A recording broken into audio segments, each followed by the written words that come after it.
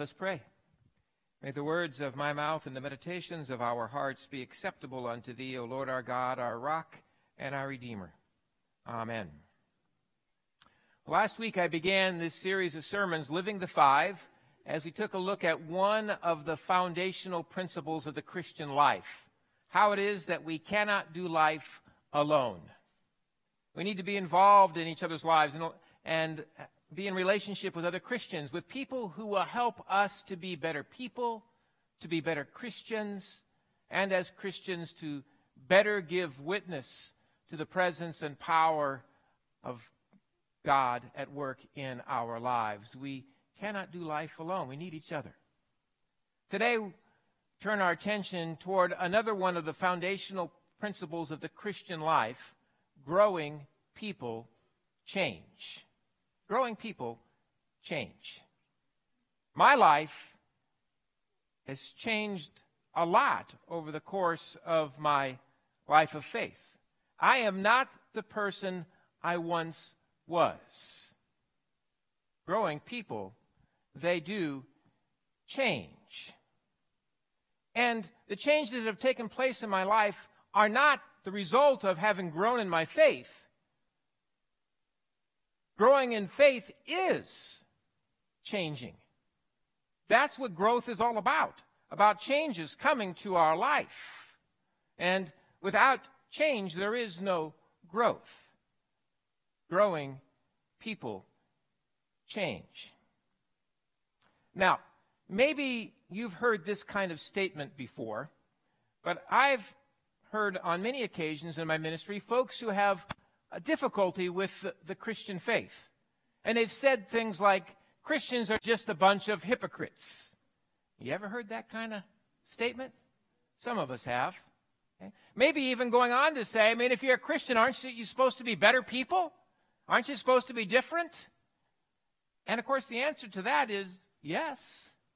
We are supposed to be different. We are supposed to be better. But the statement itself reflects a lack of understanding of how it is that God works in this world and in our lives. And so I always try to turn my comments to that, to help people understand. You see, when we first become a Christian, our lives, they do change immediately. They change. For one thing, we're forgiven for our sins. Talk about a change that comes to our life. We're forgiven for our sins. Our lives, they change. When we become a Christian, we have the assurance of eternal life. Talk about a change that comes to our life. And in becoming a Christian, maybe sometimes we are convicted that there's things in our life that need to change. Maybe some changes even begin. Now, theologically, the word that we use to talk about this is justification. When we become a Christian, we're saved. And our life begins to change. Did you hear in that phrase from the Wesley hymn we just sang, change from glory into glory? Well, what Wesley's talking about is when we become a Christian, our lives are changed into glory.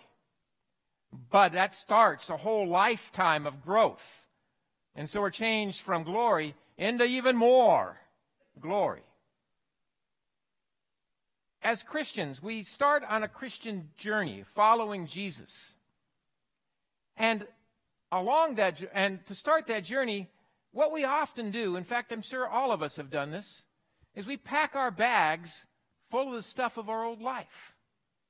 That's the stuff that we know. It's who we are. It's how we know how to live. And so while we become a Christian and some changes have come to our life, we start packing our bags full of some of our bad habits, some of our sinful behaviors, some of our fears, some of our insecurities, and our prejudices. We pack our bags full of our brokenness as we enter onto this journey of following Jesus. Along this journey, God starts unpacking the bags, changing us, changing our bad habits into good habits, our sinful behaviors into righteous behavior, our fears into trust, our insecurities and our prejudices into love. God starts little by little changing us. And we call that sanctification. So, to what shall I compare this? When I was younger, I was an athlete. In college, I played 2 sports. One of those sports, I actually began toward the end of my college career. It ended up being one that I loved the most, and that was volleyball. I loved volleyball. I had transferred from the University of Arizona to Northern Arizona University, and I didn't know anybody in Flagstaff, so I started going down to the gym to play basketball, and I saw the college volleyball team working out. And I was intrigued. I watched them, and it looked like a lot of fun. I didn't know how to play, but I was interested. And I knew that having played high school basketball, those skills would translate. But still, I didn't know what to do. And about that time, I met a girl named Lori. Lori played on the women's volleyball team, and she was a great player and an even better teacher. And I asked her if she would teach me to play. And she said yes. And she started teaching me. And I grew to become a volleyball player. But now, let's have a little bit of fun. Let's just be silly with this analogy for a moment, okay? So let's say that I show up for my very first practice with Lori, and I've got on my brand new volleyball shoes, and I got on my brand new volleyball shorts, and I got on my brand new volleyball jersey, and I've got on a beautiful beach volleyball suntan, and I've got my volleyball in hand. And I stand there along the sidelines and I listen to her teach me. I watch her demonstrate some of the skills, and there I remain on the sideline, never getting sweaty, never practicing, never playing in a game, never doing anything. Am I a volleyball player? I look the part. I might even know some things about volleyball now, but I am not a player. It was only when I started working out and doing the drills and lifting weights and practicing some more and playing in games that, well, Lori was helped to turn me into somebody who was interested in volleyball to somebody who could play. And that's an analogy that I want us to think about for a moment. Don't push the analogy too far because it'll break down pretty quickly. But let's stay with it for just a moment, okay? When it comes to our life of faith, if we're not putting our faith into practice, there's not a whole lot of changing that's going to take place in our lives. If we're not putting our faith into practice and acting upon our faith, we're not giving God anything to work with, and no change is going to come to our life. Oh, we might dress the part. We might even know how to talk the talk. But if we're not putting it in practice, nothing ever changes. I knew a woman once, and now this is somebody who does not go to this church, so I don't want you looking around here, okay, trying to figure out who I'm talking about. This is another place, another time, okay? But I knew a woman once who said she was a Christian, and I have no reason to doubt otherwise. This woman was the meanest woman I had ever known. She was just mean-spirited. And this meanness, you knew it came out of some place of pain that was deep inside of her heart. I knew that. I could see that. But she was just mean. And I just kept thinking, this lady needs to get in the game. It needs to act on her faith. Maybe meet with some other people. We can't do life alone. To help her to be able to heal up from whatever this pain is. And until we act upon our faith, we can't expect that God's going to bring those kinds of deep, needed changes to our life.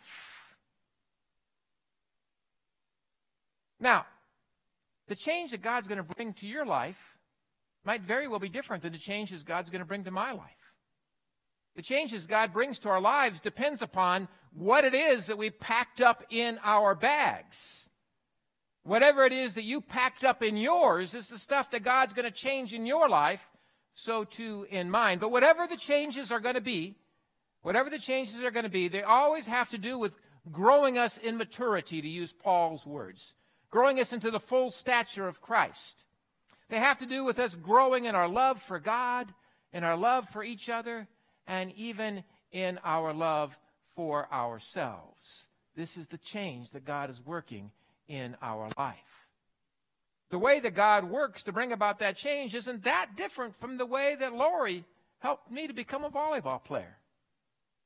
I mean, I couldn't become one on my own. I needed help. But I showed up and I worked, and she taught me, and she guided me, and she pointed out my bad habits, and she made me change them into good habits. And, well, that's not that different from how it is that God works in our lives. As we're acting upon our faith, as we're doing the things that faithfulness requires, God meets us in that and guides us, leads us, points out our bad habits, helps us to change those things, always growing us, changing us from glory into glory. These changes that God's making in our lives, well, how would somebody know if they want those kinds of changes or not? I mean, things can change for the better or they could change for the worse, right? So how is it that somebody might know that this is a change that they would want in their life? Well, tell me, does this sound like something that people would want in their life? God is a God who changes us from brokenness to wholeness. God is a God who changes us from sinners to saints, from strangers to friends, from lost to found. God is a God who changes us from fearful to trusting, from insecure and prejudicial to loving. And all the while, God is growing us up in what Paul called the fruit of the Spirit: joy and peace and kindness and patience and generosity and self-control. I mean, I don't know about you, but those kinds of changes sound pretty good to me. They sound pretty good to me. That thought that God could heal my brokenness, that God could lift my fear, that God could free me from guilt and shame, and all the while increase my joy and my sense of peace and contentment with life, while I'm becoming a little bit more kind, a little bit more generous, a little bit more patient. That sounds pretty good to me. And that's the work of God, the kind of thing that God does in us as we seek to follow Jesus, living out our faith. Ways that we live out our faith are simple. One of the ways we live out our faith is by coming to church. So you all get an A+ for that one today, right? We come to church, and that's a way that we live out our faith, and that's a good way that we live out our faith. And maybe some of you here have been in church and felt a sense of conviction, like, oh, there's some change that needs to come or is coming to my life because God meets us in this place and our lives begin to change. But if coming to church is the only way that we're living out our faith, it's not sufficient for God to accomplish all that God wants to do in our lives. There's other ways we have to live out our faith as well, like praying, being in communication with God, talking to God.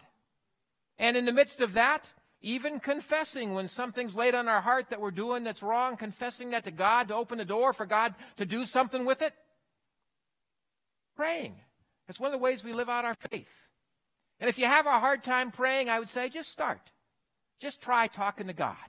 If you need some help, I have an introduction to prayer workshop coming up. Maybe that's the right next step for you. That's one of the ways that we live out our faith.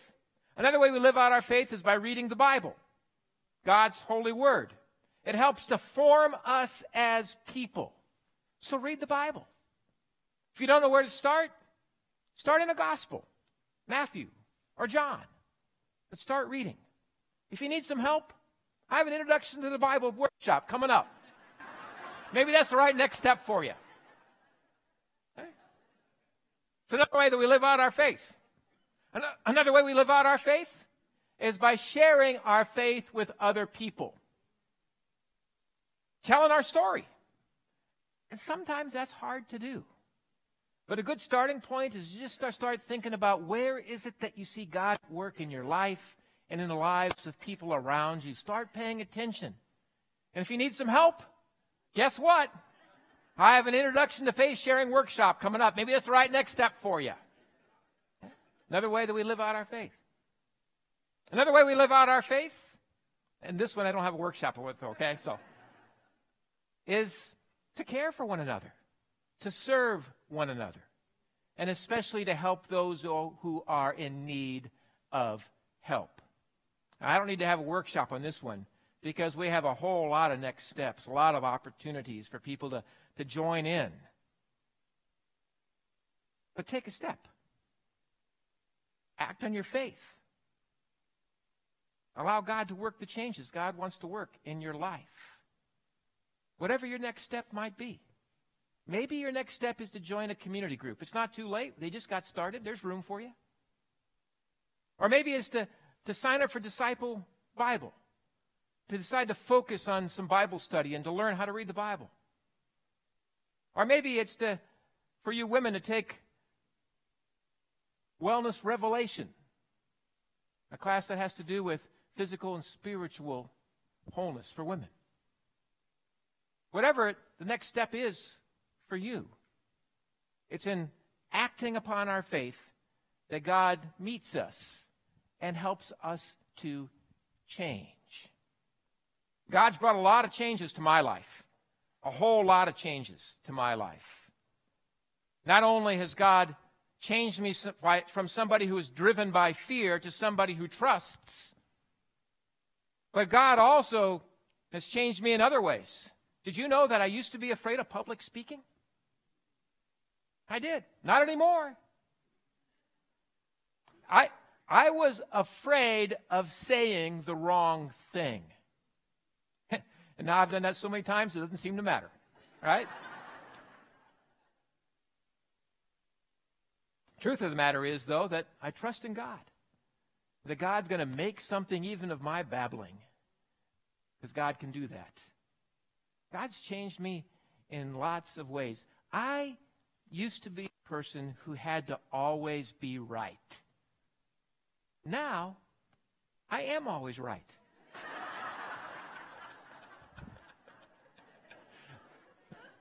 Okay, that's the sin of spiritual arrogance, so I'm confessing it to God right now, okay? Because the truth of the matter in this one is that I now understand it's not about me. It's about God. It's about God. I used to be somebody who wanted to do what I wanted to do. Now, I seek to do what God wants me to do. God's brought all kinds of changes to my life to the point that I know who I am and I know to whom I belong and I know who holds my future. And I'm excited. I'm excited about whatever changes God's going to work in me next. Not that those are easy, but they're always good. How about you? You excited about the changes that God can work in your life? As you're changed from glory into glory? Are you excited about what God's going to do next? Well, take the next step. Make certain you're putting your faith in action in some way. And as you do, give thanks to God. Give thanks because it is by the grace of God, grace upon grace, that we live and that we have this new life that is in Christ Jesus our Lord. Thanks be to God. Amen? Amen.